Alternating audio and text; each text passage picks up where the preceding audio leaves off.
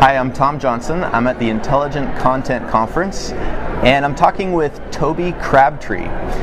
Toby, can you tell us a little bit, what are you presenting on, and what spurred your interest in this topic? Absolutely. So I'm presenting on Ivy, Ask Ivy. It's Intel's virtual HR agent.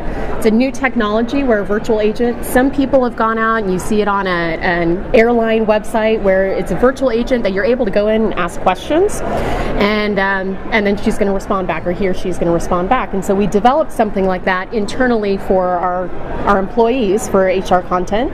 And part of the reason why I wanted to come here to this conference is to develop more of an understanding about overall content strategy, how we can develop that using our virtual agent, as well as tying into the different channels that we have. So the concept of a virtual agent is kind of new to a lot of people, I think. Can you give us an example? Like you mentioned an airline. Kind of walk us through what happens. Something pops up on the screen. What does it say? How does it respond? Yeah, so there's a lot of times, like I said, on an airline website, so there's a number of airlines where you go out, and some of them have it where it pops up as you're looking for a flight, and it may pop up and say, where are you looking to fly to, or how can I help you today? And you type in a question and it's able to give a response. Sometimes people will go out there and they're able to program them live time, like when the Icelandic volcano hit, they were able to answer over 10,000 questions in a day based on what was happening with that event. So it really allows a lot of scalability. It specifically works for more repeatable first line questions, and that's really the ideal sweet spot that it works in. So why is it that people would want to interact with a virtual agent rather than just typing a question into a knowledge base? You know, what is special about this, like this sense of a live person? Yeah, so there's one is it is that sense of a live person, and so instead of just having lots of content coming back where you're searching through trying to find the right answer, the virtual agent is often going to speak in a tone like a human being would speak in. So there's that virtual intelligent content piece of it, and really it's that connection that you can make to the virtual agent. If it's programmed correctly, it should give you an answer that's more like someone speaking to you in language that you can understand, getting you straight to the content that you need to access, versus having to sift through a search result that could bring you back tens, thousands of pages sometimes. What would you say is the most difficult issue or challenge you face in trying to configure this sort of virtual experience? Great question. I would say the biggest challenge is figuring out where to start and how deep you need to go. And so there's a lot of content that you can build out. Ours in particular is around HR topics for our employees. HR is very expansive. And so trying to find the right level of information that employees or your customers, whomever it is, that they want to access, getting that right level of content to get them interested, to get them in there so that you can also get more information about where to continue to build. So a lot of it is that starting point, figuring out how deep you need to make it, how it's going to be relatable to the employees or the customers, and then expanding from there. And a lot of it is about iteration. You put it out there, you get information, you get feedback, you find out what's working, what's not, you change it, and you put it out there again. It's a continual cycle. Now, it seems like programming this kind of experience would be expensive, involve a team of programmers, custom-built things. What sort of scenario does this fit? Is this only for major airlines who have a couple million to spend on this, or what's the extent of applicability for this solution? It depends a bit on what the person is looking to do or the company is looking to do. So you're right, it can be expensive. There are, if you are looking for something where you can deploy it pretty easily, there are some agents that you can copy over what they have and use some of that, what they call natural language, the way that the agent is able to understand that information. So there are some things that you can copy over. We were in a little different situation because it is so unique and it was the first of its kind. So we had nothing to copy over. But ideally what you're looking for is that sweet spot of maybe a lot of online content, and you're looking to help navigate. If you have a lot of repeatable questions that have the same answer that are going to live agents, you can get a lot of savings, saving that time from going to a live person to that virtual agent, and then your live agents, your actual people they're helping, they're there to help with more complex questions. So that's really the sweet spot you want to look for, is how many repeatable questions do you have, whether it's it's IT, whether it's customer support, whether it's customer service for any type of clothing line, those types of things, that's kind of your sweet spot that you want to be looking for. Did you ever compare like a before and after scenario? Like this was before we implemented the live agent, we had tons of frustrated users or whatever, and this is after? Yes, we've been looking at that. It hasn't been live for that long. We've actually just hit our year mark, so it's pretty new, and we're still developing and expanding. We're following that iterative cycle, so figuring out what type of content we need to bring in and expand. So there's a lot of work that we've done that is something we're constantly looking at to say, okay, what is that user experience? How are they feeling? We have done a couple of user experience tests in time where we've seen that improvement over the experience, made changes to the agent based on that, the content based on that, but that it is still a work in progress since it is so new. If somebody wants to find out more information about like virtual agents, what should they search for, or what resources would you guide them to? You could just do a search for Intelligent Virtual Agent. That would be your first start. That's how it's known, or an IVA is typically how it's known out there. That would be your first spot. It is a smaller network and it's a smaller industry. And so once you get out there and get connected, you can start to find those different pieces. I certainly would be happy to talk to anybody that was interested as well, and helping guide them to some different resources.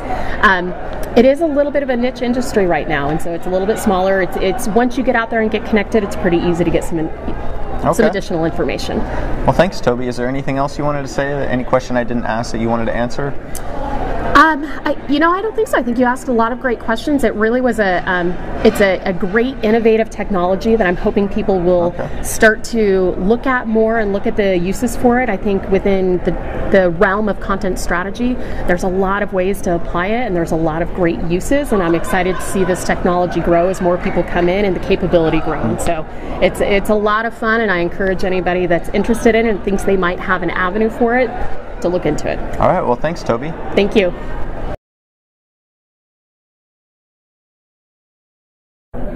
Hi, we're at the Intelligent Content Conference in San Jose.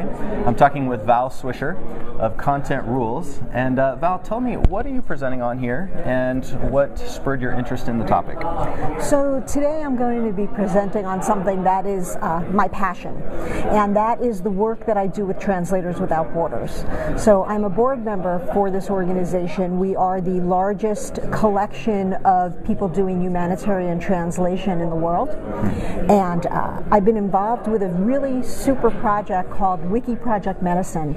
And the project is essentially taking the 100 most frequently accessed medical articles from Wikipedia, making them more accurate, simplifying the English, translating them into 100 languages, and then providing accessibility to people in rural villages in third world countries. Wow, I totally didn't know that. I didn't know you were involved in it. I didn't even know there was an effort to do this. So can you give me an example, like maybe an article on polio gets translated, or what? So sure, there are a number of examples. Let me give you an example of that will show you why we're doing this. So there's the most frequent killer of children under age 5 in developing countries is diarrhea. And people in developing countries who don't have access to any information actually believe you should withhold liquids. And we met a family that had lost their child from this, and this is 100% preventable. And they had a kit in their home with all of the materials that they needed. I mean, it's sugar, salt, water. It's very simple, but they couldn't read the instructions. And because they couldn't read the instructions, their child died. Wow. And that's why I wake up in the morning. That is why I do what I do. And yes, we do this for customers and, in my corporate life, but to be able to extend that to save even one child from something that is completely preventable in terms of, in terms of losing life, that's really what's important. So in the Wikipedia project, some of the articles that we worked on, they're pretty common articles, also appropriate for third world, so things like dengue fever, gastroenteritis, common cold, gout, a bunch of them. One of the fascinating developments that I'll also be talking about later is that in order to do a good job simplifying the English, which is really what I'm responsible for, the English Simplification Program, we've created the world's largest database of simplified English medical terminology. Because myocardial infarction is not translatable into Swahili. Yeah. Heart attack is not translatable into anything. So, right? Heart attack would mean nothing in Swahili. Attack of the heart. That doesn't make any sense at all. Yeah. You know, and you think someone's attacking your heart. So we've developed this terminology database that will be open sourced, and there are over 10,000 terms in it. And that's probably the biggest accomplishment my team has had since starting. How do you get translators to volunteer to translate these different articles? I mean, I imagine they're pretty technical, or at least, I mean, it's not something somebody does in 5 minutes of spare time. That's a good question. You know, what's amazing, whether it's the translators or my English editors, people really want to help. They really want to help. I have people who, I guarantee after today's talk, will come over to me and say, how can I help? How can I put these skills that I've been honing in my professional life to work in a humanitarian way? And we have thousands of translators who do, I don't even know how many languages we do, quite frankly. I mean, hundreds of languages. And we have a technology base so that an article that needs to be translated into certain languages is sort of put out on the platform, and then translators can come and grab it for their language and then put it back on the platform. So it's not as hard as you might think. We do have trouble getting some of the lesser known languages. We had a lot of trouble getting Swahili, for example, and we ended up opening a center in Kenya and training translators to do this work because it's a critical problem in Kenya. How do you manage all your volunteers? Well, I mean, technically, do you have a system? I assume they're using the MediaWiki platform to publish the translations, right? If this is a Wikipedia effort? So Translators Without Borders, we work on hundreds of projects, and this Wikipedia project happens to be a big one, but it's just one of many. So in the Wikipedia project, the articles themselves are posted by volunteer Wikipedians. So we have people from the Wikipedia community who will take our translated articles and post them to the various Wikipedia sites that are multilingual. The general flow in terms of managing all of this work is done by an amazing core team that's all volunteer. There are people who spend all day just volunteering and working on this. There is one company in particular, ProZ, that has donated our workspace platform. It's a technology tool for translation, very popular in the translation field. And actually, there are 2 ProZ employees who work on Translators Without Borders stuff, I think full time, and ProZ donates them as well. So a lot of forms for sign up, things like that, and then this big system for managing the actual translation. And then depending upon where it goes after, maybe we post it to Wikipedia, maybe we send it to whatever humanitarian organization asked us to do the translation to start with. How do you know if you're making an impact? How do you know if all of these translated articles are affecting the health of the people? That's a good question. We actually recently heard that of 2 people who were saved, whose lives were who are still alive because they were able to find the information in their language. We just heard this, and this was from Kenya. sometimes we're in touch with the humanitarian organizations that we're working with, and they can tell us, and they can have statistics. And frankly, that's usually what happens, is we're translating something for some other NGO, and they will report back to us the effect that our translations had. In the Wikipedia project, it's going to be harder to measure because there's no intermediate NGO. So it's really Wikipedia. I think we'll measure a certain amount of success by how much community we can drive around the articles. So can we actually create a community in Kenya to manage the Swahili content and keep that content up to date? Okay. So not a one-to-one, but that's I think how we'll do it with Wikipedia. If somebody wanted to get involved or just find out more information, do they just search for Translation Without Borders, or what resources do you point them to? So our website is translatorswithoutborders.org, and on our website there's a donate page, donate button. So you can always use funding, always. And some people have corporate matching, and we really appreciate those donations because they're doubled. There's sign-ups for different types of volunteering. If you're a translator, there's a sign-up for that. If you want to volunteer in some other capacity, there's a sign-up for that. So, others, we have a Twitter account, we have Facebook, but most of our interaction happens on our website. And we definitely need help, and we definitely need money, and everybody's welcome. All right, well, thank you very much, Val. I appreciate it. Thank you for the opportunity, Tom. Thanks. So I'm Tom Johnson at Intelligent Content 2014. I'm talking with Naz Urbina. Naz, can you tell us a little bit about what you're presenting on, the title, and what kind of spurred your interest in the topic? Right, okay. I'm talking about the biological imperative for intelligent content. So what is the biological imperative for intelligent content? I'm basically saying that the brain's natural mechanisms and the reward system in our brain is better served by intelligent content than traditional content. How did I get there? I have been casually interested in the area for a few years, and I was reading more books, and then I started to get serious about it about 2 years ago, and I did quite extensive research, and I actually interviewed a clinical psychologist and psychobiologist, and I had them review my theories and my presentation draft. Basically, I think that it has to do with behavior. If we're going to influence users, if we're going to influence behavior, we should understand how the users work. And behavior starts and ends in the brain. So all communication starts and ends in the brain.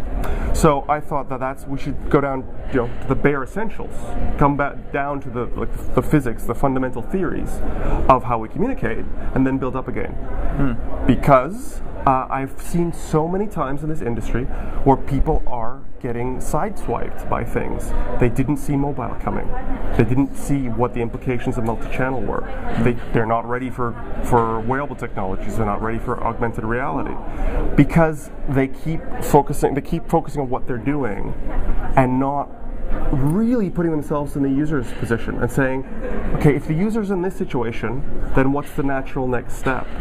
And anticipating what's coming next. And I think if we look at the science and we look at the deep user experience, the fundamental user experiences for everyone, then we can start to be proactive and not reactive. So you talked about the reward center in the brain as being kind of fundamental, and you're trying to connect behaviors with the rewards. Yeah. Can you talk a little bit more about that? This is interesting because I work in now a gamification company, and it's constantly talking about these subjects. So what is the reward center? What triggers it? So we have in our brain, we have the limbic system, and part of which is the amygdala. And I didn't want to get too technical. I don't know how technical you want me to get in terms of brain science here. But we have when we remember things with a combination of parts of the brain. And if we activate our emotions when we're learning, we will actually learn differently. It's like you get a harder or stronger right to long-term memory if that's combined with an emotional reaction. So things like in gamification, when you get an emotional burst with the learning activity, you'll get a harder and deeper carved memory into the long-term memory. But it seems like usually the emotion that people get when they're trying to learn something difficult is not like an endorphin rush. Is frustration, Yeah. yes. So that's one of the things that I'm talking about in my presentation, is that there's a ladder from individual experiences up to, which is eventually a model in the mind. And I talk about beyond model and how model becomes identity. But if we're just talking about learning the new thing, from experience to model, there's several steps. And it's like the reverse of mountain climbing. Instead of being easy at the beginning and hard at the end, it's actually hard at the beginning and easy at the end. Oh. So there's learning inertia. If you have a truly new thing and you're climbing a new mountain, you're discouraged. You're physically discouraged from at the beginning. But then there's a big payoff at the end. And then if anything comes in, if it can be linked to an existing model that you already have in the brain, you'll get an easier reward for adding to and improving existing models. How do you implement like a feedback loop to the user so that they start to feel good about what they're learning, or they have some kind of feedback that's I don't know, factoring into this reward center or this behavior? Well, if you're working for a gamification company, you probably answer that better than I would these days. Obviously, but I mean, in terms of documentation. So, in terms of documentation, I still think it's quite situational. Okay. What are you documenting? If you're documenting something where you're talking about embedded help, where you have help that's being used while the user is doing the task, you have different opportunities than if you're talking about learning materials, where the learning process is very divorced from the doing process. So I don't think I could give a general answer to that, like how you do it. I think there's several strategies that you can employ. However, what I'm trying to talk about in my talk and what I'm generalizing is that it benefits us to really learn how the mind works, because that enables empathy. That enables you to not just kind of think about me as the user, but really put yourself in my position so that you can then take yourself on that journey in a virtual reality projection of sympathizing with me, empathizing with me, and then design better, optimize better for my needs. This is cool. You're like merging neuroscience with the practice of documentation. Exactly. Kind, yeah. Right? In fact, I went all the way to the beginning. In my research, I consider it to be a continuum. I went from like particle physics and quantum mechanics to the development of molecules and how molecules become cells, how cells become life, like all the way up the complexity chain, and said if we got simple things, how do they learn? And then us, as complicated things, how do we learn? And what is awesome about all of it is it's all reducible down to very beautiful, very elegant, simple formulas. All our complexity is based on simple reactions. This is a good thing, that's a bad thing. I'm going to do that again, I'm not going to do that again. And it mirrors code. Can you give any kind of examples of this in action, like something where, I don't know, something that makes it a little more concrete? Yeah, sorry. Yeah, no, I'm getting quite out there a little bit. What's my best example? An example that would relate it back to, for example, something like documentation, or just an example Anything. Any kind of content, whatever. Any kind of content. So I'm telling people to see through the user's eyes. And I've talked in some of my other presentations, not in this one, about what I call four-dimensional content. Content that has the length and width of the content bit, but also depth and a time aspect. Think about where the user is going to be in their real-life human journey when your content gets presented. And I'm going to be telling a story in my presentation about Delta Airlines, where I had a good experience on Delta. So I had a brand-changing experience, awesome customer service experience on Delta, exceptional. So much so that I wanted to bother to give them positive feedback. I took the names of the customer, of the air crew in the plane and stuff, and then I got off the plane and I went on the site and I'm looking for the feedback place, and they created a comment/complaint form as one form. And they're capturing like 40 form fields, where you were, what flight, where you're flying for. I'm like, okay, I want to give you a compliment, but I don't want to give it that much. Yeah. And it didn't work on a phone. And so you've made a non-responsive page when the time I'm going to comment on an airline is when I have that little window between when I step off the plane, I get net again, and I'm going to get through immigration and get my bag. That's your window. Yeah. You haven't thought about my real life experience because you haven't put yourself in my position. You've looked at me as a demographic, and you've mapped what your use case said, and you've made sure that everything was ticked off on the website. There's a form for that, there's a form for that, there's a page for this, there's content for everything, but you didn't put it into real human terms, and therefore you did not optimize it for the real situation. Okay. So that's what I'm trying to get people to do, is come back to our universal qualities as people. What do we all share? And then apply that to every communication opportunity. If people want to learn more about kind of just this kind of field, this topic, what would you suggest they search for or look at? As I said, I went broad with this. Yeah. I would recommend one book above all others that I've read that looks at how we think, and that's called Thinking Fast and Slow. Okay. By Daniel Kahneman. Okay. And he is the founder of behavioral economics. All right. Behavioral economics is to economics as I think holistic content strategy and omni-channel content strategy is to previous forms of communication. Before, economists thought that we were rational creatures, that we approached everything with a logical system, and that if we were provided all the data, we would take the best solution for our interests. The example they give is mortgages. How much should you take on as your mortgage payment? Right. 40% of your income, 30% of your income. Yeah. That's the maximum recommended. Yeah. So people don't look at their spending, look at their situation, look at all their outgoing versus their income, and then think, all right, what's my appropriate? They see that they're allowed to take 40%, so they get some house which is 40% of their income. And that was okay. That was responsible financial products. And they said, no, that's not how we really work. How we really work is that we work in a single context, and anything that's not in that context is far harder for us to access in our minds. And if we're given a default, we will take that default. We won't question that default and analyze it as a layman. And so therefore, if you give us a default, you're actually greatly influencing the situation.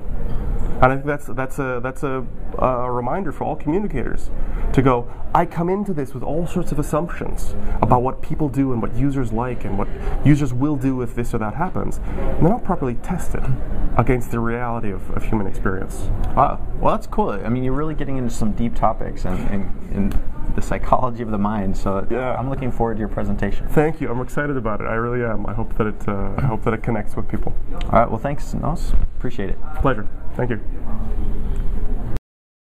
Go for it. Hi, we're at Intelligent Content in San Jose, and I'm talking with Rahel Bailey.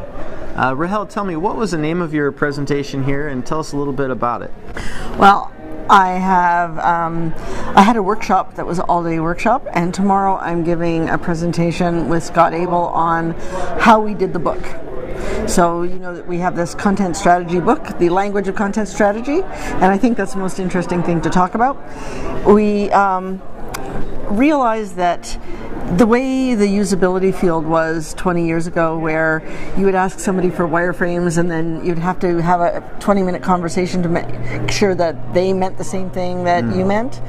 We're at that same stage in content strategy. You say, I need a content audit, and somebody thinks that's an inventory, or somebody says an audit and that means an inventory and an audit and analysis.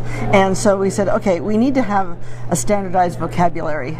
And so we didn't want it to be the Scott and Rahel show. We wanted it to be a community project, and we wanted it to be something that could grow and expand. So we asked 50 different people. We ended up with 52 terms, and we said, okay, that's a good starter kit. And so what we're going to do is find Scott and I each contributed one term, and then we'll find 50 other people that are known for that concept or that word. They have some expertise in it, and let's all contribute. And then we have a deck of practice cards. So when you go to a client and you say, I need these 10 cards, you can kind of put them in your pocket and then use them as crib notes. and we're having a website. So on that website, once a week we're going to release a term, and then whoever contributed that term will moderate a discussion in the community about that term. So when you, if you have differences of opinion, they can be brought to the table and discussed constructively, and we might tweak the definition based on what people come up with, or we might say, well, we need a new term for this, or let's borrow a term from another profession and repurpose it. So I'm very excited about that, because it's an exciting project for me, because it is crowdsourced and it does involve the community, and we decided that because we're content strategists and we're kind of on the technical side of content strategy, we needed to walk the talk, and so we single sourced it without using a big fancy CMS or anything, but we did a single sourcing project for it. So that's very exciting for me. So yeah, and I'm excited to check out this book. I was glad to get a free copy. I haven't really seen it, the insides of it, more than just glancing through it. But there are really 52 terms that are kind of specific to the content strategy domain. Yes. So how did you come up with the 52 terms? Like, who was it? Just a listing of a brainstorm, or like who decides? Like, okay, how do you come up with the terms, and then who decides what's the authoritative definition of each term? Well, that's why we wanted to make this a community thing, because who decides? I don't want to be the person who decides on everything. But I had started this originally because I was doing a workshop, a day-long workshop like I did here, and in that workshop I would talk about different deliverables. So I made a small deck of cards, 12, and these 12 cards each were for a deliverable or an activity. And so I guess I started with the first 12. You know, this is what they're about. And then we expanded it to localization terms. And so, you know, I'm not an expert in localization. I've done my share of it, but I'm not an expert in it. So I didn't want to be the one to determine these. So I think it's like, which 52 terms? That's just a starter kit. We'll probably end up with hundreds of terms. But there are things like define content. I get that question all the time. What do you mean by content? Define content strategy, define the content lifecycle, and then some of the deliverables that you are asked to produce. So we have it kind of in different sections. There's the core concepts. So they're not deliverables, they're concepts, like single sourcing, responsive design, adaptive responsive design, we couldn't find somebody to write it in time, so that has to go in the next edition. Okay. But we had like adaptive content, intelligent content. So who's going to do intelligent content? Well, Anne Rockley, of course. And who's going to do modular content? Well, you know, we found somebody who that's what he's been doing for 20 years. So, you know, when we are defining it, we're looking at, you know, something very short and snappy, and something that is just tells you what it is. And then people got to write an essay. So each topic is a 2-page spread. So it's, you know, there's a short definition, and then there's a short statement that says kind of why it's important to a content strategist to know this. And then there is a kind of a 250-word essay that talks a little bit more about the concept and how you can incorporate it into your practice. And of course, 250 words isn't a lot, so it's quite brief. How did you come up with the idea for this pattern of a book where you have a definition and a short essay for a large range of terms? I mean, this is not your traditional book, right? This is kind of like a, what would you call this genre, or where does it come from? Well, it's a reference book, and we wanted something that would be very bite-sized, that you didn't have to read the whole thing, that you could just look at it and say, you know, for example, maybe you're a client who everyone's telling you need to do adaptive content. You're going, what on earth is adaptive content? You can pull out the book, read the 2 pages, and you're done. But it really started with the cards, because without the essay, these were on cards, and we did single source this out to cards. So it had to fit on the card. And that's how it became this, this is the dictionary definition. What fits on a card, and then the little statement. So the cards serve the purpose of kind of giving you a simple definition that you can easily walk away with. Yes. The cards is an intriguing idea. It makes it a little more tactile. Do you do anything with the cards? I saw that one of them had a Joker symbol or something. Can you play a game with these cards? Well, I suppose you could. I did the cards kind of as a novelty item, so that you could say, here are the. It's almost like, have you heard of? They don't call it sprint poke. I think it's sprint poker. So when you're doing agile and you have this deck of cards, and it basically tells you how long a sprint will be, and then if you don't know, you just pull out a card and. Yeah. So I had these cards that would go with the workshop, and what happened was I started handing out these cards at meetups, and then Scott would say, this woman came up to me and she pulled this dog-eared deck of cards out of her purse, and she said, I use these every day. And I thought, why would you use them every day? And she said, before I go in to talk to a client, I flip through them and I say, these are the 3 things I must remember to speak about, and I put them on top, and I go through them every day kind of as a touch point. That's like my little checklist of things. Did I remember to think about this for those 12 things? But it had nothing about translation, and it didn't have anything about all the technical concepts. And so we said, okay, there are lots of terms that people don't know about, or that they don't. So for example, transclusion. Elliot Kimber is the king of transclusion. So we asked him if he would write that term, and he was happy to. So if you don't know what transclusion is, how can you use it in your practice? And if you don't know what transclusion is, then how can you explain it to anyone else? Or if someone says, hey, should we do transclusion? You're going to go, right? And so transclusion is like the cornerstone of DITA. That's pretty cool that you guys have, it's as if you were making a dictionary, right? Yes, it is. And I think it's really worthwhile to have a set of vocabulary terms that people can agree on, an authoritative one, for a new industry. I think it's highly worthwhile. What we would like to do is that in the 2nd edition next year, to have another 20 terms or another 30 terms, as people say, hey, we do this all the time in content strategy, or as part of content strategy. Can we have that term in the book too? And I don't think that we're going to say no. I don't see why we would say no. Yeah. But we had to start somewhere. Yeah. And so we have 52 cards, 52 weeks, 1 term a week. That's a year's project, and so it's a good starter kit. And on the Content Strategy Google group just a couple of days ago, somebody said we should have a glossary, and everyone should contribute to it, and we should make it kind of wiki-like so that people can voice their opinions. And I said, yeah, that's great. And if you go to this URL, we started it. Yeah. So that's what we want to do, is kind of bring everybody in and have that focal point where people can say, I don't think that that's what this is, and here's what I do in my practice, and so then we can say, okay, well, let's look at that, and let's find a word for it, and then we can all use it. And when we talk to each other, and we talk to our clients or to developers, we're all speaking the same language. Yeah, well, that's great. So if people want to find out more about the language of content strategy, where should they go? thelanguageofcontentstrategy.com. Okay. Or they can buy the book on Amazon or through XML Press. Okay. Really the website's probably the good starting point. All right. Well, thanks, Rahel. I appreciate you talking to me. Oh, I appreciate you interviewing me. So good to see you again. Yes. Okay.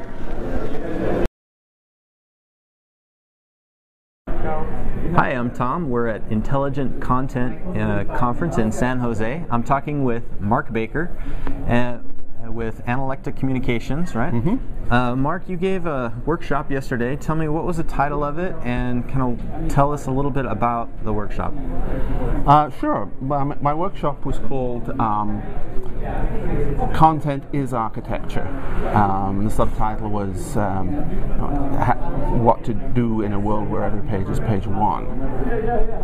We talk a lot about information architecture, and rightly so.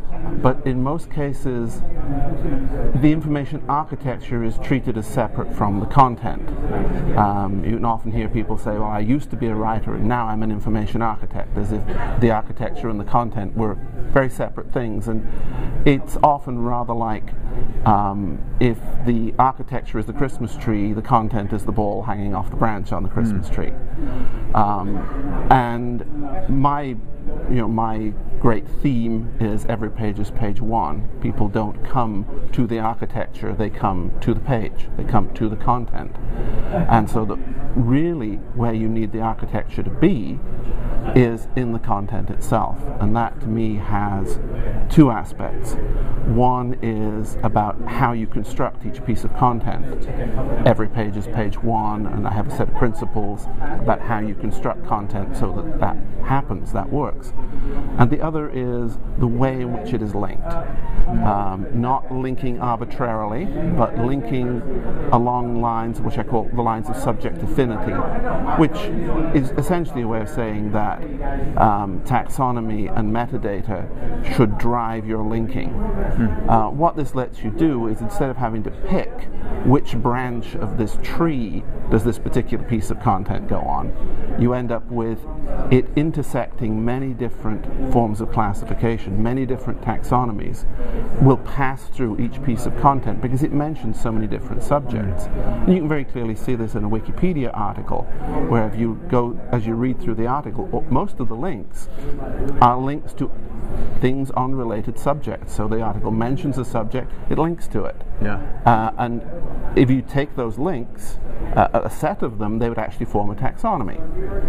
But the taxonomy is now being expressed through the content. So it's coming from the bottom up, where the reader actually is when they're engaging with your content. Well, so what kind of resistance do you get from people? Like during your workshop, did people say, oh man, I'm going to have to redo my content a certain way? Like what would be the way that somebody has to change their content?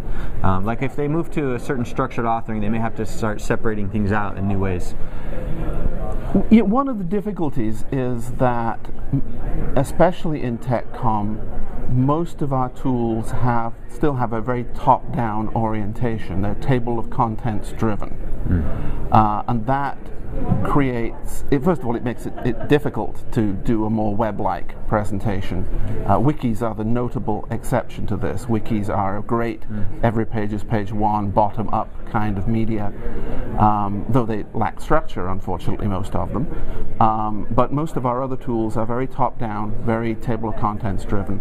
So that creates an immediate difficulty. The other difficulty that people run into is, even though most people don't use content like a book, not for technical communication tasks where they have some device to interact with and they're coming to the content occasionally, not sitting down and reading, which we've always known, which John Carroll demonstrated in the 80s with his research that led to the Nuremberg funnel. But the book is still socially normative. It's what your VP expects you to produce, even though he probably hasn't read one in 5 years. But it has this aura of correctness about it. This is what content is supposed to look like. So even though we don't use content like that, it's still the norm against which we evaluate what kind of content we should be creating. So I think the great hurdle is for people to accept the web as normative for content delivery. And it's really curious that that still really hasn't happened. Even though we're fascinated by the web, we use the web every day, there is still this norm around the book model that people will refer back to, even though they never actually use or hardly ever use content that way. And this is the biggest stumbling block for people. Well, why is it that we're so attached to the book paradigm? Is it because so many technical writers come from humanities backgrounds where the book is like the praised model, or is it just that we don't really, the web is too messy, or what? Like, why? I think it is that the messiness of the web, I think, is part of it. We were we came from a civilization that worked by classification, because in a physical world, if stuff isn't classified, you cannot find it. Now, that isn't true on the web, because we have search. And as David Weinberger says, everything is miscellaneous. And we have all these different ways in which connections get made between things. And that's how we actually navigate. But the problem with that, from a management point of view, is if you look at the map of all those connections, all you see is spaghetti. So you can't look at that type of organization from the top down. The only type of organization you can look at from the top down is the hierarchy, the book model, the paper model. And that's a necessity in the world of paper. If you organize things physically, you have to do that. When you organize things digitally, you don't. It can be on as many different principles of organization operating simultaneously as you like. But as you say, if you come out of a humanities background, we come out of an education system that's based on texts. One of my complaints is the Nicholas Carr, The Shallows School, that complains that with the web we have lost our ability to focus, to concentrate, and to comprehend. But if you look at how people are measuring that, they're looking at the ability to focus, comprehend a single text. I mean, technical communication is not about comprehending texts. Technical communication is about getting a job done. And on the web, you may go very quickly through 3 or 4 different pages on the web on different sites, a forum, some documentation, and back to another forum. And that journey gets you to the point where you can go back and get your work done, because now you've found an answer. Did you focus on one particular document? No. Did you focus on the job you were trying to achieve? Yes. So that's how the web tends to work for us, and we're not used to that in an organizational sense. Now, you recently wrote a book on this topic, Every Page is Page One. Tell me, when was the book released, and how has it been received? Have you been getting fan mail, hate mail, no mail? What? It was released last October. It's apparently been selling well, my publisher tells me, and in fact it is one of the free giveaways that one of the vendors here is using for their booth, which is really flattering. I saw that. Delighted for that. The WebWorks booth, right? The WebWorks booth is giving away copies of it, and I went and signed them, so they are now giving away signed copies, which is really neat. And I'm certainly running into people who say, "Oh, I've read your book," and so that's very gratifying. That's great. That's great. I mean, I know you handled this in the book, where it's like you're writing a book about that's resisting the book format and so forth. Do you have any plans to, like, I don't know, do any more kind of web versions of the book or anything? Or I guess your blog has most of the content anyway, but in different patterns and so forth. Yes, the blog came first and the book came afterwards, and when I started on the book I thought this will be pretty easy because I've got all this content already. And it was a kind of object lesson in the difference between the web model and the book model, because when you actually try and take blog posts and build them into a book, it just doesn't work. They weren't linearized, which is great on the web, but when there are still applications for books. There are still subjects that require the long read, because you have to assemble many different ideas. In technical communication, we're dealing with people who have got an object, a product, a process, that's their principal interaction. And any interaction with documentation is secondary, and it's only until they can get back to the thing they were working on. But there are sort of philosophical things, process things, where there isn't that same primary object. The primary object is the content itself, and there the book works very well. I mean, the web has not driven away books. In many ways it's done a great job of helping us to sell books, but it's changed the role. It's as television changed the role of books, as movies changed the role of books. If you look at the sort of books that used to be produced, the Penny Dreadfuls of 100 years ago, well, TV takes care of all that kind of light entertainment now. The book gets a more restricted but still absolutely vital role to play. That's awesome. You know, I remember reading your book and even the early draft copies, and thinking that, you know, these points are really valid, and I think a lot of TechCom kind of misses it, or they try to interpret it in a way that makes it so what they're doing, it seems to be valid even if it's not. And I applaud you on that effort. If people want to know more, if they want to learn more about Every Page is Page One, about you, where should they go? Well, for Every Page is Page One, the blog has the very complicated address of everypagespage1.com. And for me, the company website is analecta.com. And the two are connected to each other, so if you can't remember one, just go to the other, and you'll be able to go back and forth between the two. All right, well, thank you, Mark. Thank you.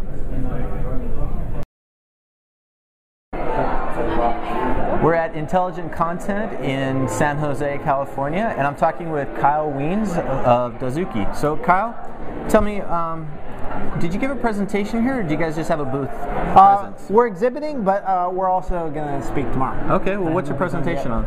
I'm talking about a bunch of exciting stuff that we're doing. We create documentation software for people that are writing step-by-step visual instructions. So we're going to be talking about how to get people excited about doing practical things in the real world and how to use documentation to improve real-world processes. So that the key phrase that I like there is how to get people excited about stuff. And I noticed that you guys do some gamification of your stuff. Tell me kind of what you do to motivate people to contribute and how you reward them and so forth. Yeah, so we run the largest repair manual in the world, iFixit, which is a compendium of instructions on how to fix everything from a car to an iPhone. And as you're following a repair, if you see an error in the manual, you can contribute, you can hit edit and pitch in and fix it. But we were trying to think of how can we motivate people, how can we get them excited to contribute more. And so we built in a reputation system where people earn points. The more that people, if you write a repair guide and somebody else uses it, you earn points.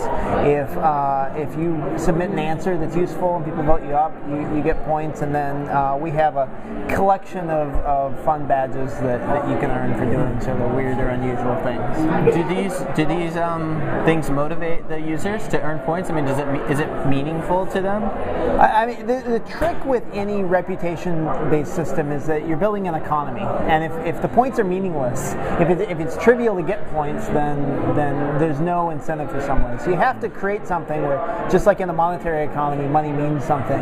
Your point system has to mean something. So we spent a lot of time working on balancing it. Just like if you're building a video game and you had two different, you have the red team and the blue team, you have to make sure that it's not unbalanced, because if it's unbalanced, it stops being fun. And with a reputation system, you have to make sure that the points mean something, and that you've got something. I mean, if I'm awarding you points, that has to be something tangible that you did that made my life better, and I'm going to give you points for it. So you said you have a lot of students that are kind of involved, or you mentioned that you sometimes contact professors and universities and have the students write manuals as part of their assignments, right? Or somebody told me that. Do the students get points, and then are those points factored into their grades ever? We haven't gotten there yet. One of the challenges we have with our reputation system is that you write a manual, you don't get points or credit for it immediately. You get credit when people start using it, and that takes a while. So I might write a manual, and 6 months later you use it to fix something. I'm not going to get points up front. I'm going to get points later when you do the repair. So we have a delayed gratification. That's a bit of a challenge, and we're trying to work on ways that we can get people more excited. So we have students that will write repair manuals as part of their coursework. So we'll go to the university and say, hey, you have a tech writing class for engineers. That's fantastic. Would you like a real-world project for your class? And we've got professors at about 30 different universities that have found that this is a really useful project. So they use it in their class, and the gamification, the point-based system in the the class is their grade, but there's a real world benefit that they're writing a repair manual that's on ifixit.com that's going to be available for the long term. So you talked earlier about like the challenges of trying to gamify, trying to make it balanced and meaningful. What are some other challenges you've faced in just trying to engage your audience? You got to find a way to connect. I mean, gamification and any sort of reputation-based system is really a proxy for people's intent. So you want to capture as much intent as you possibly can and then channel it into pats on the back, ways that make people feel good. And motivating people to contribute reputation into the system, whether that's liking something or voting something up, that's difficult. You have to work on motivating those folks as well. So getting inputs into the system, I've found is the hardest, the most difficult part for us. Figuring out the balance and rewarding people, we've kind of got down, but we're always working on. Someone could be Googling and saying, "Hey, I broke my iPhone and it's doing this weird thing. What should I do?" And you land on a question. How do we get people that land on that question to say, "Yes, that solved my problem," or "Yes, that was useful"? And that engagement level is something that we're always continuing to work on. I don't think we have solved. We're excited about looking for other ways. What would your site be like without that engagement layer, without that game layer? Would it be? A lot of people look at gamification and say non-mission critical, kind of icing on the cake. Is that the case, or is it actually like a core driver? If you took it away, would your site just still be pretty much the same, or what? It's hard. I mean, it would be interesting to run an A/B test and see, right? I think for the anonymous user that's on our site, not contributing, not engaging, it wouldn't change anything. Yeah. For the core community members, I think it's really a part of their day to day. And we have so with our point system, you limit out, you can earn 200 points a day, and they'll work until they hit the 200 points, and then they stop. As it shows, it really is, impacting their lives. Now, there's an extent that we don't really want them to be too addicted to it, so I'm not going to raise the cap. But that cap also sort of helps constrain inflation in the system. Why don't you want them to be too addicted? Like, what do you mean? Because we don't want people to burn out. We don't want people to Farmville on it and burn out. And then, right? I would much rather build a system that people want to contribute a little bit to every day for years at a time. So you have 10,000 manuals on your site, or how many? We've got about 10,000 how-to guides on iFixit. We've got how to fix your Starbucks Barista Espresso machine. We've got how to, how to change the oil in your car, how to fix your iPhone. So I've got an iPhone here, and the back of it just comes right off. So you can get in and replace the battery in an iPhone very easily. Oh, that's kind of interesting. Yeah. And so then we took the software we used to build iFixit, and that's Dazuki, and we make it available to anyone that wants to teach people how to do something in the real world. Yeah. Well, that's great. So if people want to learn more about Dazuki or iFixit, where should they go? So our Dazuki software is at dazuki.com, D-O-Z-U-K-I, and iFixit is at ifixit.com. So if you've got anything that's broken, you want to take it apart, learn how to repair it yourself, we'll hook you up. All right. Well, thanks, Kyle. I appreciate it. Thanks, Tom. Hi, we're at Intelligent Content in San Jose, and I'm talking with Teresa Putke. Teresa, tell me, what's your presentation on, the title, and what motivated you to present about the topic? Well, Kathy Wagner and I did a talk called Diagnosing and Solving Content Problems, and we wanted to give people a really practical talk for how they can go back home, do their jobs, and have a process or a framework for looking at what's wrong with their content and possibly how to solve it. So that's what we talked about today. So how do you figure out what's wrong with your content? Well, if you check out our slides, there's a whole process that goes along with it. But basically, you look at the documentation and research that you already have. You interview your stakeholders to find out what they want or what they don't want. You can summarize your findings. You can do a content audit, a site structure audit, a search audit, and then you basically list those findings. You prioritize them with your stakeholders, and then you solve them. And there's 4 aspects to solving it that we talked about. There was content usability, findability and searchability, audience targeting, and tone and messaging. And those are some of the aspects you can look at when you're trying to address your problems. So what would you say is like a common thing that's wrong with documentation? Like Documentation, like technical documentation. Yeah, you know, I mean, we're talking about finding the problems. What's like the most common problem that you see or that people have? I think I started as a technical writer, and I don't do technical writing anymore. But one of the things that I always found really difficult about technical writing was that I didn't know a whole lot about who my audience was, who would be reading it, and what their challenges and problems and work requirements were. So it was really difficult for me to write to my audience to meet their needs. I was kind of, sometimes I would just document how the software worked instead of how the process might work and how the software fit into that, and then how they could adjust the software to meet their business needs. So I think that for technical writers, knowing your audience and understanding their needs is one of the hardest problems that they can solve.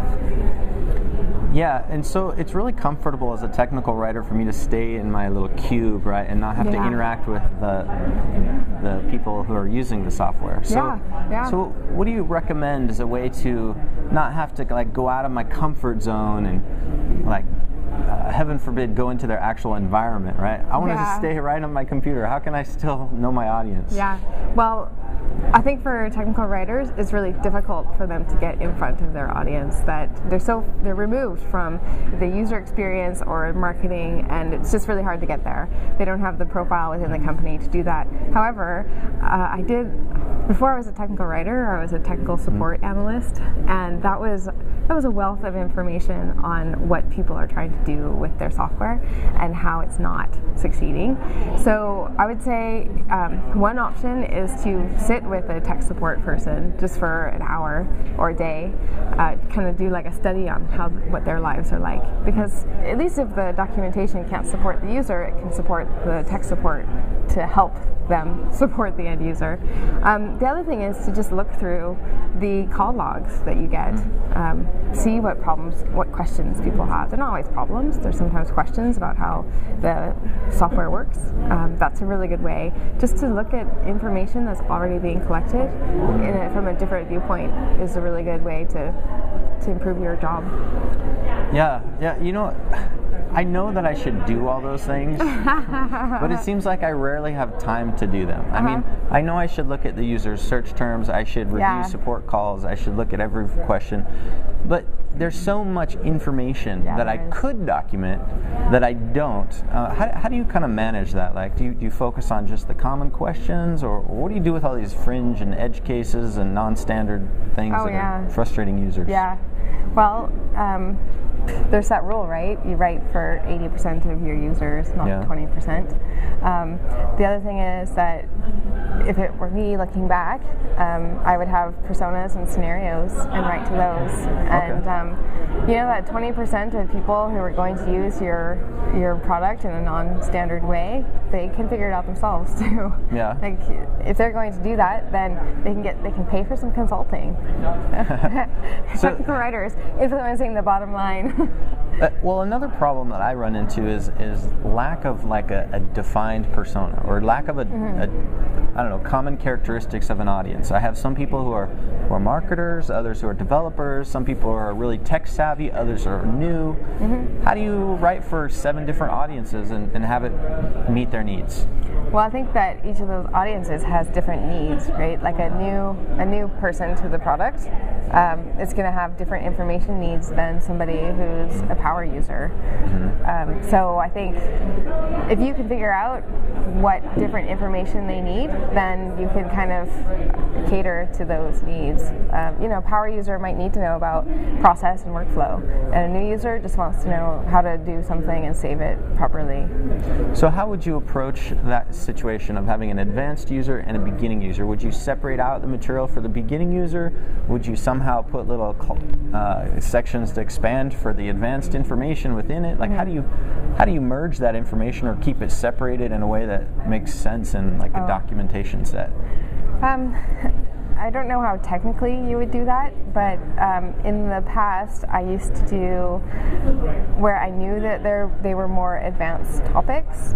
I didn't go into detail about things that were listed elsewhere. So the basic topics, you can say, hey, before you read this topic, read those other ones, and then come back and read this one. In that basic topic, you can say, hey, now once you've read this, you can read this topic as well to get more information. So it's kind of like, you lay the foundation, but you need to direct them further. And the power users have that foundation, but just in case a new user ends up at that power place, they can say, okay, I don't have this foundation, I can go back. You can also make an image that says, hey, this is the process, or this is what you need to know, or this is how you can access all these things. So you've been talking a lot about like when I was a technical writer. Yeah, right? Now you've been an information architect for many years now. Yeah. So which is better, being a tech writer or an information architect, and why? Being an information architect is better. The reason I moved out of technical writing was because I wasn't having the influence on design that I wanted to have, and I was documenting these things that didn't work.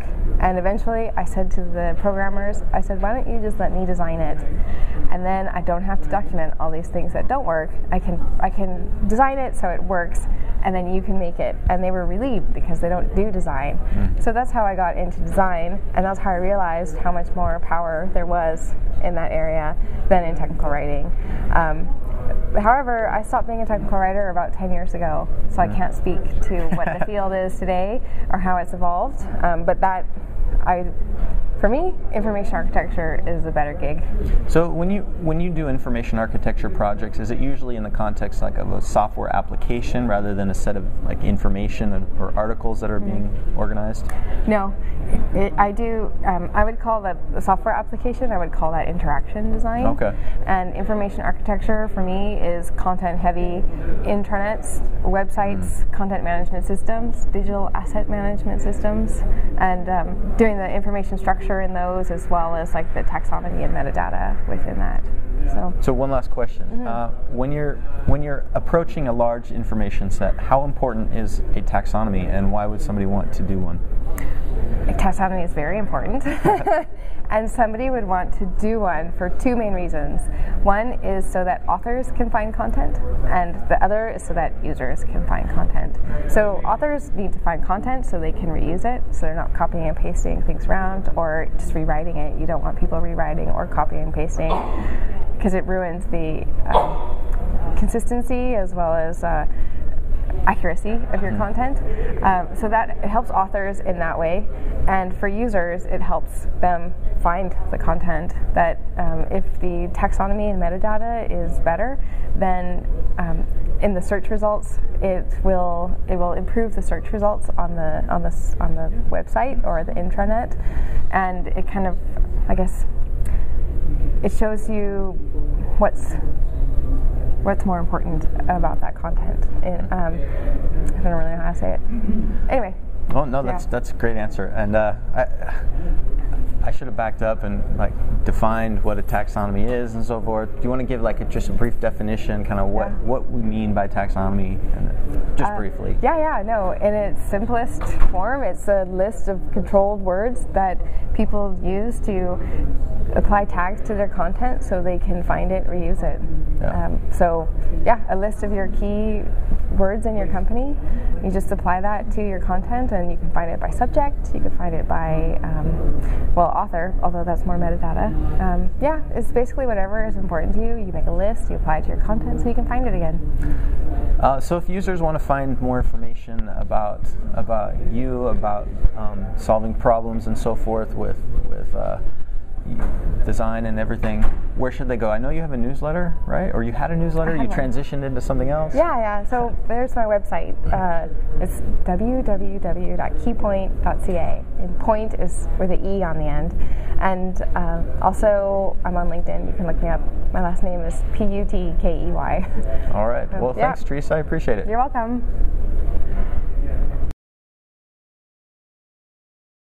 Okay, starting. Hi, we're at Intelligent Content in San Jose 2014. I'm talking with Don Day. Don, tell me, what presentation did you give? What was the title of it? And tell us a little bit about what generated your interest in this topic. The presentation I gave was based on an observation I'd made last summer as I was doing some work with different types of web pages and seeing that certain categories or shapes and uses of content kept repeating across different themes. And the one that really caught my eye was infographics and single-page websites and so-called micro-publishing, which is sites like medium.com, which have very nice typographic layout. Very atypical for content, and they look different on the face of things, but they all use the same kind of internal architecture. So what I proposed for the conference was doing a survey of these, and you've asked me the wrong title because again I'm so tired that I'm going to have to pull that out. With my Connecting Intelligent Content with Micro-Publishing and Beyond. Okay. A little long to remember. So you're basically taking structured content and putting it in different very formal layouts or different specific layouts, or what? Different specific layouts. And again, the layout engines that are available for various web CMS publishing tools typically offer a range of different formats, but if you want to change your content from presentation in one format to one that's very different, then you may have to do a great deal of manual re-architecture of that HTML content in order to do that. My premise is that you should be able to move your content into a structured environment, a structured authored environment, which has been the whole premise of responsive web design anyway, is that given any responsive theme, as long as you have good adaptive content, you should be able to pour it into the holes in that theme and have it adapt automatically. So this was my premise, and I actually, as the use case for this, I took Scott Abel's 5 technologies that content marketers need to know, and converted that out of its PowerPoint version into this structured content, and then built the demo reassembly tools on that. And surprise of surprise, it all worked. I knew it would, but I've got now a framework that I can take, again, any kind of structured content and push it back through and demonstrate the same thing again. So what's the structure of the content? Is it in DITA or some other structure that's the foundation? What I've been saying about the HTML world is that we love the tools, we love the devil that we know. The devil I know is DITA, of course, but it's actually the XML part of it that is the tool empowerment for it. The value that DITA brings to it is that there's been already a great deal of community input on it and tool development around it. So actually, by choosing DITA as the format, I was able to make use of existing XML processing schemas and transforms and just integrate them into this demonstration. It would be possible to use any XML though, and in fact DocBook would work, and basically any XML that was appropriate for. Is there a site people could go to see the demo in action? When the site is opened again, it will be called expedita.info. Okay. There's a demo site there now, but it's with technology that's 2 years old, and I need to refresh it. But there is a domain, Expedita. I took from DITA, obviously, and the EXP gives it the sense of urgency or expediency. Okay. And so expedita.info. Well, in your presentation or just in general, what would be something a critical critic might say about this method of transforming your content into these different structures or different output formats? Like, what would a critic or a devil's advocate say to this? Oh, I imagine the first question would be why, and I think you have to weigh the value of that against the results that you can get from it. So right off the gate, what's possible is that you have the kind of content to work with now that fits into any responsive web design anyway. So if your goal has been responsive web design and you want to have adaptive content that gives you the opportunity to personalize the delivery of content through that interface, then data-based content using a framework like this is your short path to achieving that. But in addition, if that content needs to serve multiple purposes, you have one set that's applied to, say, your themed corporate website, but the same content being repeated in a microsite for some subset of product that you have, and another set of it for the, again, the infographic that you want to develop to use as an SEO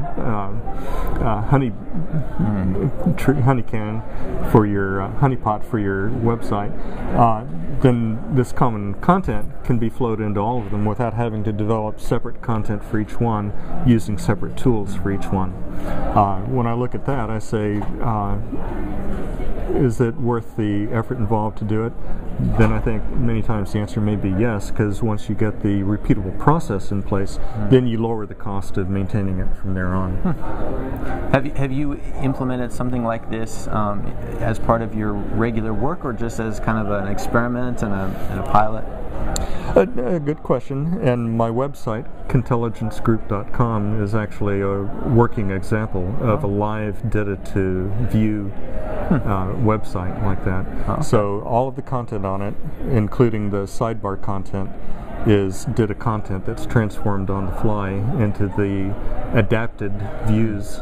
So when you have the sliders with the pictures that fly across the top, it's actually data content represented by a data map used to drive the dynamic generation of the markup that the JavaScript slides by in the view.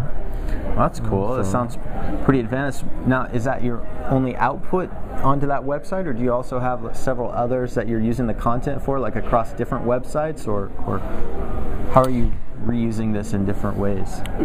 Because it's still not open in the sense that I've gotten it into an open community yet. The answer is not many. But I've intentionally striven to make it so that it will run on a standard LAMP or WAMP server stack. And the only addition to it is that you can use a DITOpen toolkit with the XML catalog in it, and at that point any specialized data content can be rendered through it as well. Now, creating the content to put into it is another question, and I'll answer that when I get an answer. But rendering data content as a live delivery system is perfectly fine as long as you follow the principles of data for the web that I gave in a Scott Abel webinar last summer. Great. Last August. Don, if people want to know more about some of these concepts you're talking about, where should they go? The Expedita site or another site that you mentioned? The Expedita.info site would actually be the best one for now, because when I put the new version up there, then you'll see it right away. And there's no point sending anyone someplace else. It's already a live site, so Expedita.info. All right. Well, thanks, Don. I appreciate it. You're welcome. Thank you.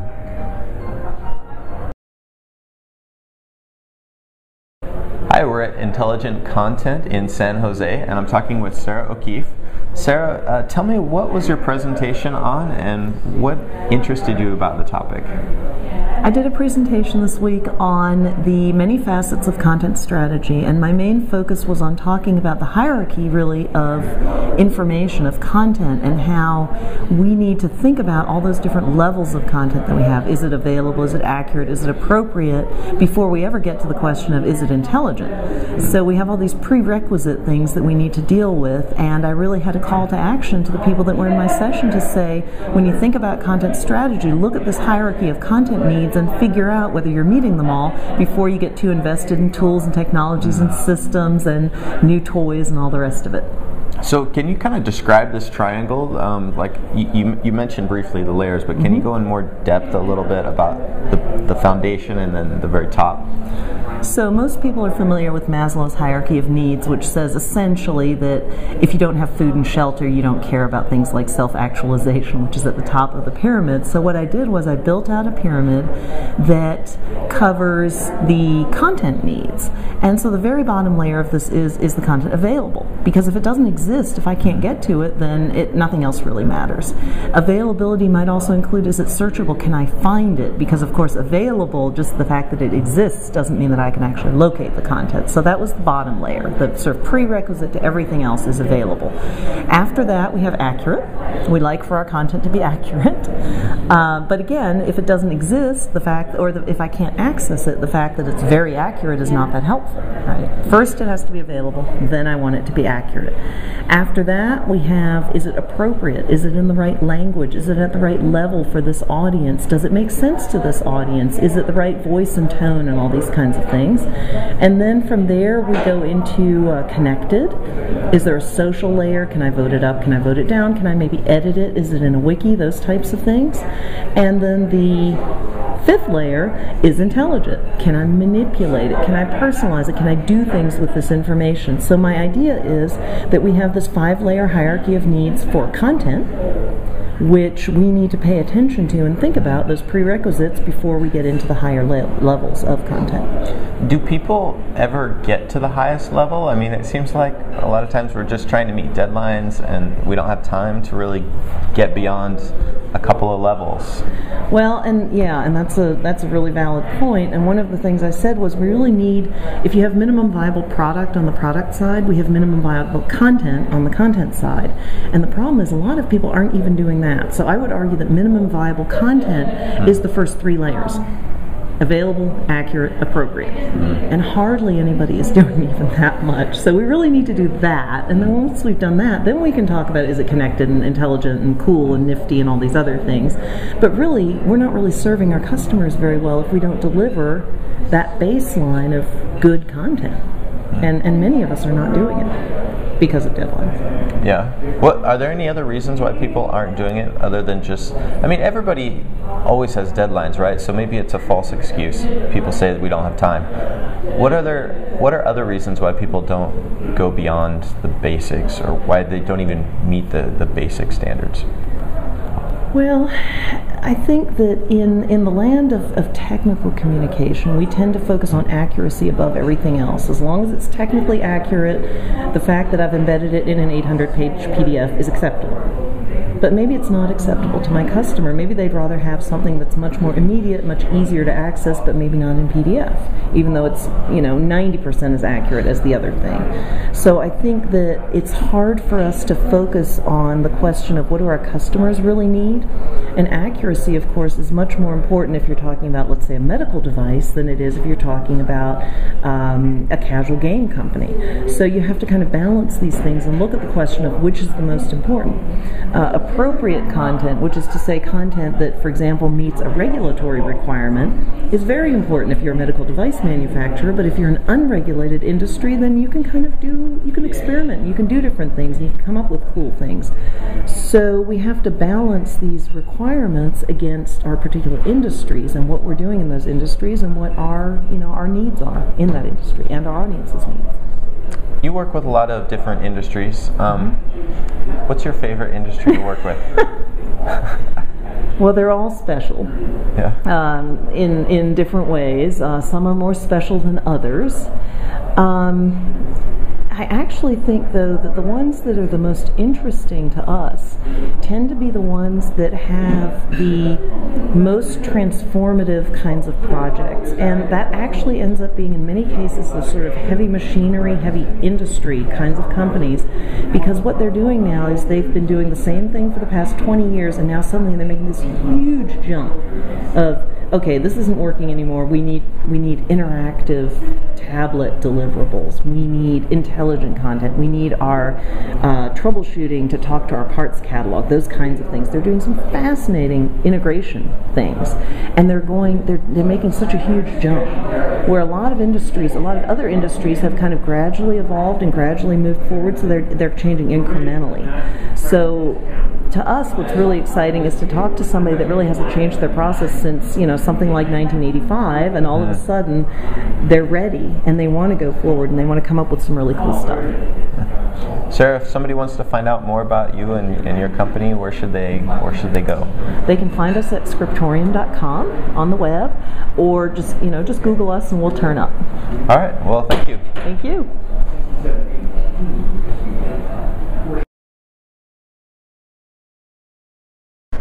Hi, we're at the Intelligent Content Conference in San Jose, and I'm talking with Marcia Reefer Johnston. Marcia, tell me, what was your workshop about, and what led you to present on that? My workshop was and is, because I still do it and I love to do it, called Write Tighter, and then it has a very long subtitle, and I do that on purpose because tight writing is more than just short writing. It has to do with saying everything you need to say, but not anything more. And I love doing this workshop as part of Intelligent Content Conference because there's so much talk here, and it's exciting talk about the technology and the power of all the tools. And yet, as we have heard Sarah O'Keefe say so often, the quality of that content has to be there to begin with. And it often is not. So you can do all these cool things with the tools and the technology and pump out your content in ways we couldn't even conceive of a few years ago. And if you aren't addressing that quality first, it's pointless. It's wasted effort. So I like to balance out all those voices talking about the intelligent, the part of intelligent content that is related to the tools and the technology by speaking to the quality issue and helping people who maybe never learned it in school, or maybe they aren't writers by trade, but they find themselves having to write blog posts or having to write proposals for their business, and they're hungry for, how do I do it? How do I do it well? How do I make it engaging and powerful? And I feel like I learned those things, and I have a lot to offer that people value, and it's an exciting opportunity for me to make a difference and contribute. How do you measure good writing and quality? Because I think a lot of people feel like, oh, they're A quality writers, or that they produce great content, but it's very subjective, right? So how do you measure that in a more quantitative way or objective way?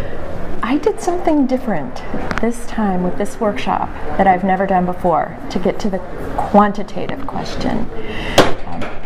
But before I address the quantitative piece, I want to say the most important way to measure whether your content is effective, and in my case I'm dealing with text specifically, is to get humans reading it and giving you feedback. There are tools out there that can generate reports of what grade level your text is hitting, and those are moderately useful. You may discover that your sentences could be shorter, things like that.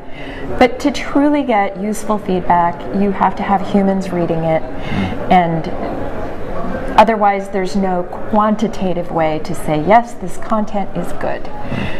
So that for me is the most important way of measuring, is to get real human feedback from as close as possible to your target audience. But I did something quantitative this time that was a lot of fun. With our workshop examples, we did befores and afters. So people took their own writing and then used our techniques that we talked about and crunched it down, deleted words, made it tighter, and I had a spreadsheet that counted the words before, counted the words after, and instantly said, you just reduced your word count by 21%. If you were translating this, and then I multiplied 25 cents a word as a ballpark and said, if you were translating a document full of sentences like this, and you reduced them all by 21%, multiplied that out over 25 languages, you would have just saved your company $3 million. How do you, can I ask, how do you, what techniques do you use to make writing tighter? Like, do you just cut out the adjectives? Do you just, I don't know, what strategies do you use to get more brief? I have developed one slide of flag words that I look for, and most writers will say, oh yeah, I know that, I've seen that, and it is nothing new.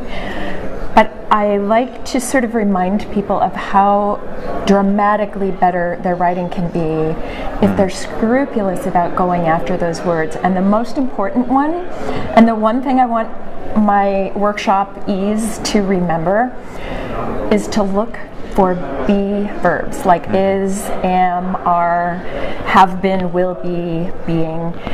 Those words are often culprits in weak sentences that readers are going to fall asleep over, or they're going to move on to the next web page. If you start seeing those words, you're going to notice, oh, I could say that in half the words with an active verb that hammers my point and gets readers engaged. So that is my top tip, and I'm giving it to you today free, Tom, no charge. Be verbs, I'm telling you, it will change your life.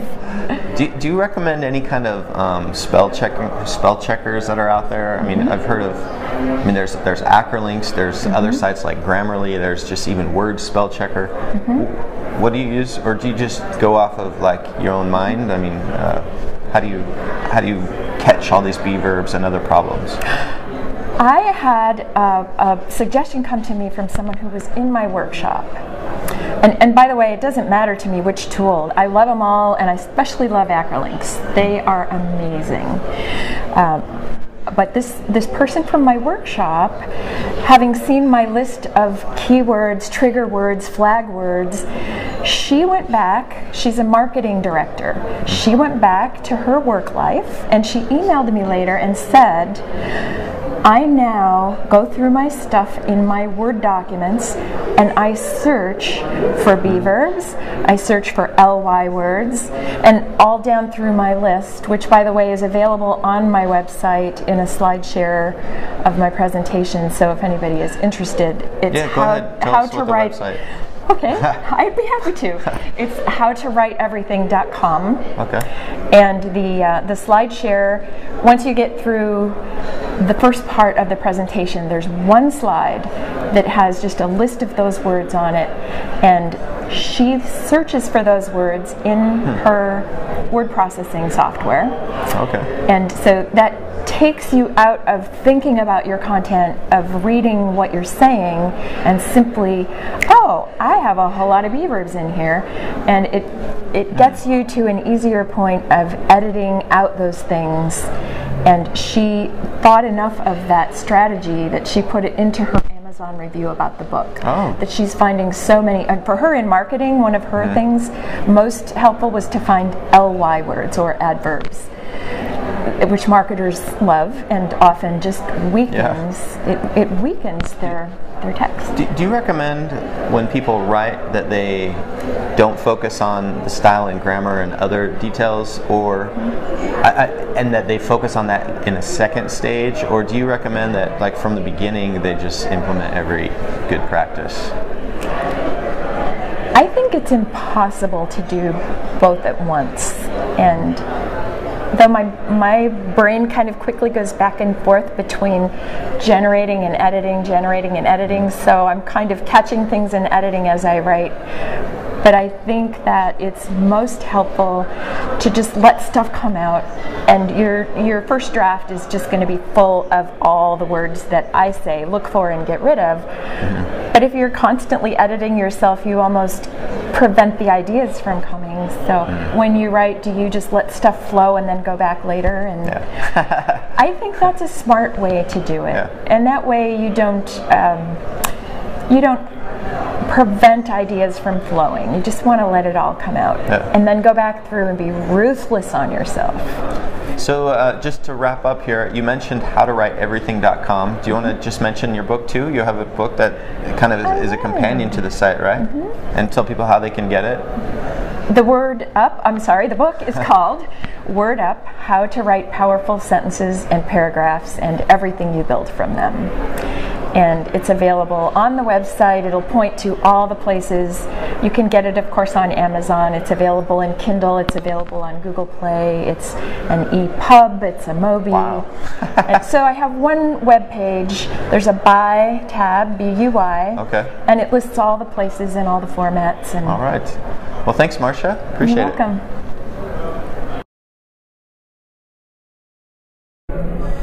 Hi, I am Marcia Reefer Johnston, and I have the privilege today of talking with Tom Johnson, the author of the famous blog, I'd Rather Be Writing. And I love watching Tom interview other people, and I think that it's about time somebody turned the tables and allowed him to be in the focus of the camera and be on the receiving end of questions and give us a chance to hear some of his thoughts. So Tom, I would like to ask you some questions. Okay, I'm ready. I have been following your blog for several years, and I'm struck by the variety of topics that you write about. And that's one of the things that draws me to your blog. I'm a technical writer and I enjoy all those topics, but you also talk about your own life and interests. How did you decide what kind of blog you were going to create? Well, you know, I didn't just start my blog with an initial idea of, oh, I'm going to write about technical writing. Actually, I started blogging probably 7 years ago when I became a chapter webmaster for the STC in Florida. And I started to kind of post some news and updates. I moved our site over to WordPress, and I was because it was just easier than running a regular static HTML site. And I started to post some things, and after a while I realized that I was the only one posting. I tried to get other chapter members to post. I wanted it to be like a group news update kind of site. But since I was the only one posting, I decided, you know what, I'll just create my own blog. I don't want to dominate the whole thing. So, and my posts have kind of evolved and changed. At first they were just like little news bites, and then at times I've tried to like make them more essayistic, other times more story driven. Yeah, my interests fluctuate, but I think at some point we all write about what we know, and professionally I know tech comm, and so I kind of gravitate towards that. I do have a personal blog that's like just family journal type stuff, but it's not really how I brand myself online. I think it's interesting. We do choose to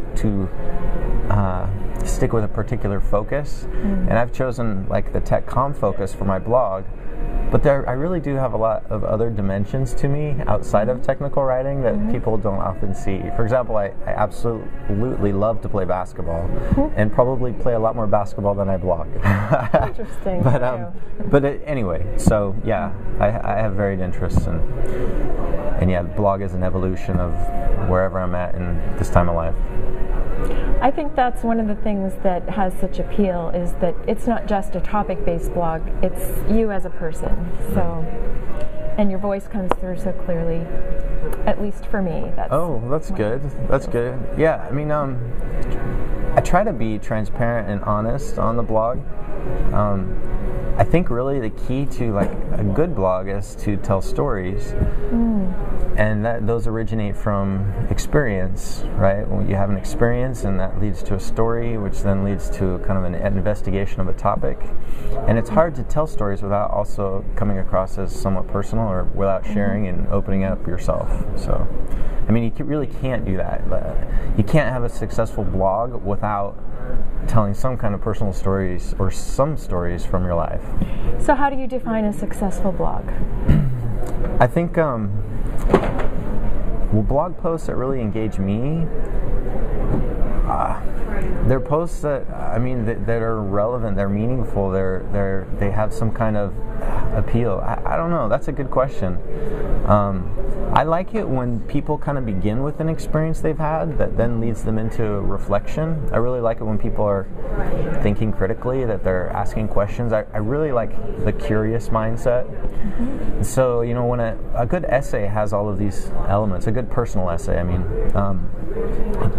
kind of has a balance between story and experience and thought and ideas, and kind of interweaving those two has always been something that's fascinated me, and I think it's an art to do that well. So yeah. So interweaving the narrative of some kind of story with then the more stepping back and analyzing and looking at it and commenting on it. Is that what you mean by interweaving? Yeah. And it's so.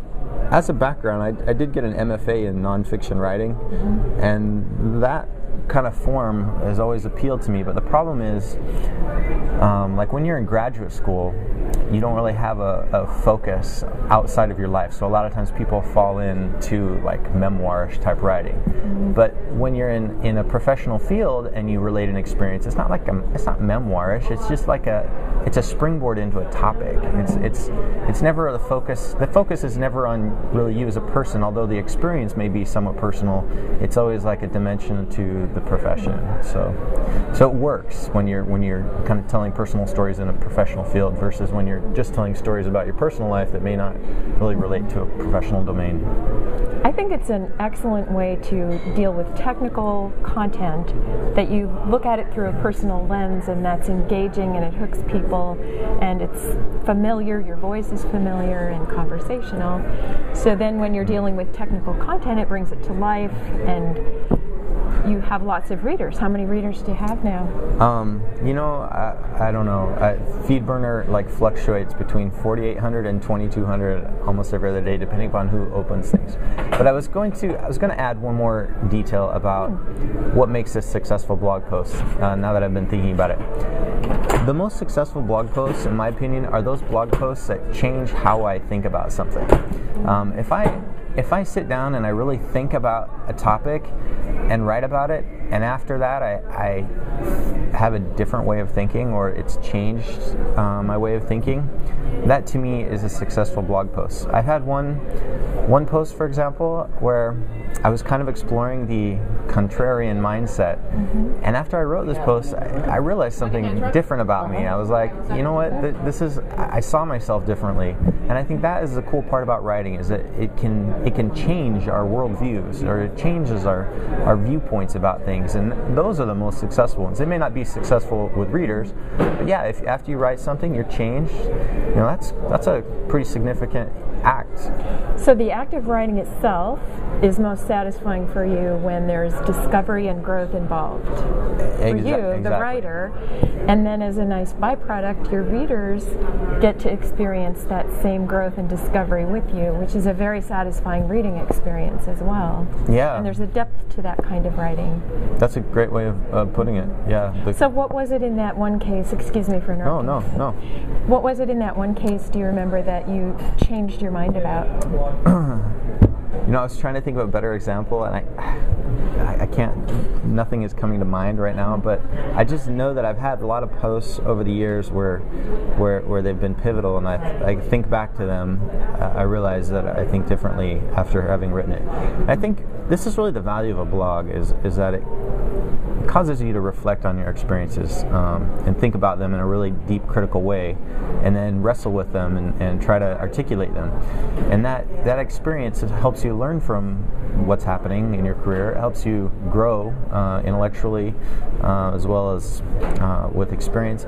Otherwise, if you just have experiences and you never process them and think them through, what good is that? You might as well just keep repeating things over and over. So writing has a strong value, and blogging especially.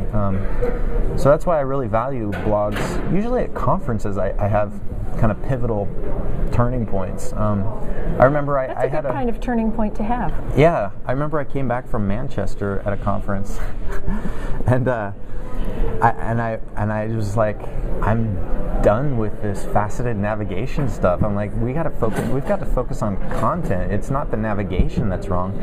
And I kind of came to this epiphany while at the conference, as well as writing about the experience, and yeah, so that was a great example. But I'm glad you went into faceted, what did you just call it? Faceted navigation? Yeah. Because I have pointed many people to that post and that series you did on organization. Oh. Because faceted search is important to understand, and a lot of people don't know what it is. And I can simply say, go to Tom's blog. He explains it beautifully. So I'm glad you did it. Yeah, and actually now we've implemented it on our help site. At my work, we use Drupal, and through the Acquia kind of service, they have faceted search that you can integrate.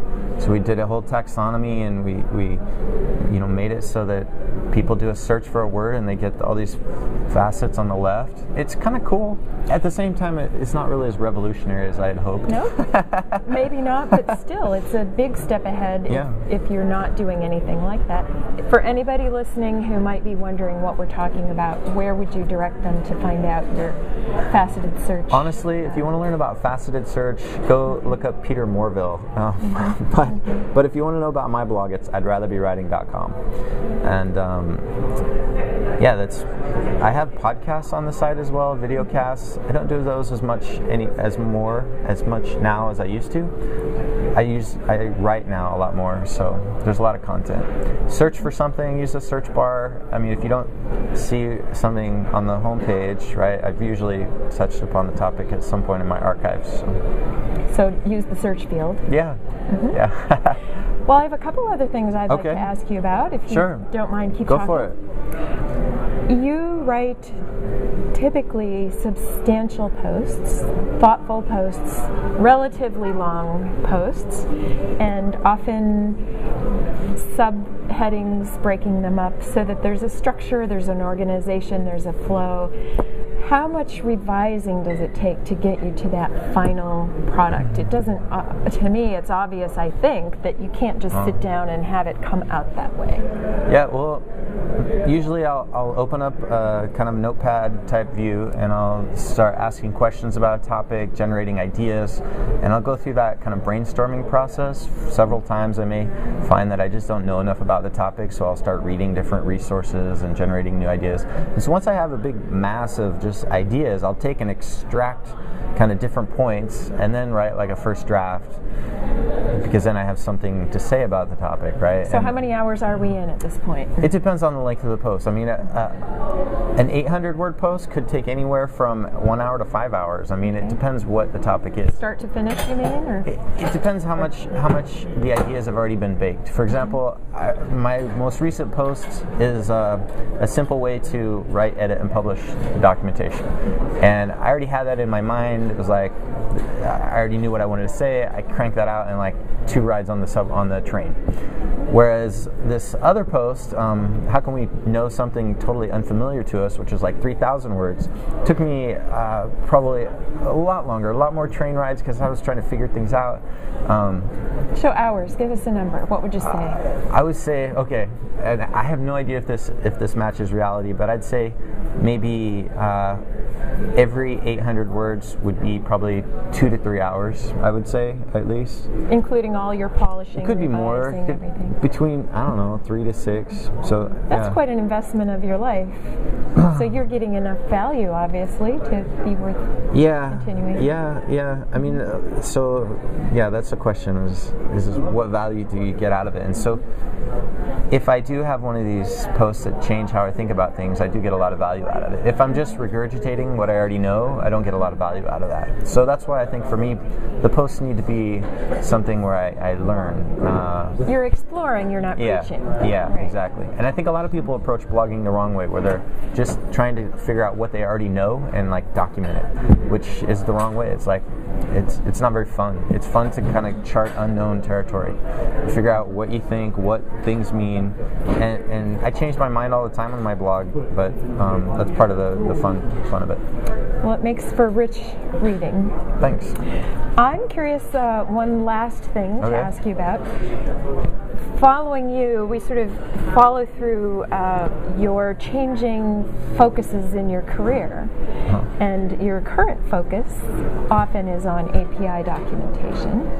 And I know you have some activity coming up with the STC Intercom magazine. They're going to give a whole issue to the topic, right? Yeah. So what is API documentation? Maybe somebody listening doesn't even know what an API is, and why is it so hot right now? So API documentation is referring to basically documentation for developers. The APIs and SDKs are these.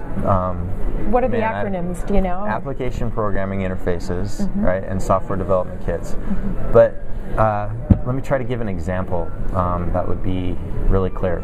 So I work at a gamification company where we give points, badges, allow people to get like missions and rewards and things, try to gamify different contexts.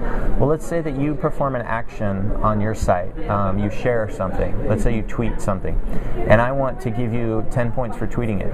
Well, how is it that we can make it so that your site shows that you have 10 more points? You make a call to this API, or you make a call through this API. You pick up the phone and you call? No, you use web code. In this case, probably JavaScript that makes an API call, and then it retrieves data from this database where your points are stored. It recognizes that, oh, she's got 10 more points, and it delivers that information. So the challenge would be to visualize this and to, I don't know, make the calls efficient. So I really like API documentation. And by API documentation, I include all kinds of other related documentation for developers, such as code samples, introductory information, reference information. It involves learning programming, basically. You can't do it well without learning it, and that is a major challenge because programming is complicated. There's a reason programmers are scarce, that it's kind of a formidable field to enter. But at the same time, it's kind of eye-opening and it's fun and it's interesting because this whole rich landscape. It's a field unto itself, right? Programming, computer language, and so once you start kind of entering that, you see things in different ways, and your mind starts operating differently. I feel more mathematical, even though I don't have really a strong math background, just by learning to code and read code. So if somebody wants to break into that, you just learn a programming language, and that's kind of like saying, yeah, you just learn to do backflips. I think that technical communicators are learning junkies by nature. Yeah. I think that's true. Safari Books is a great resource to learn, and it's awesome to live in a time where all these information resources are readily available, not free, but not very expensive either. So, you ready for your final question? Sure. If you were to give your blog a name today, would you still call it I'd Rather Be Writing? Well, it's somewhat of a cliche, which is what I initially resisted. But yeah, even though writing has been dismissed as a commodity, really at the end of the day, I identify as a writer, even just as a blog writer.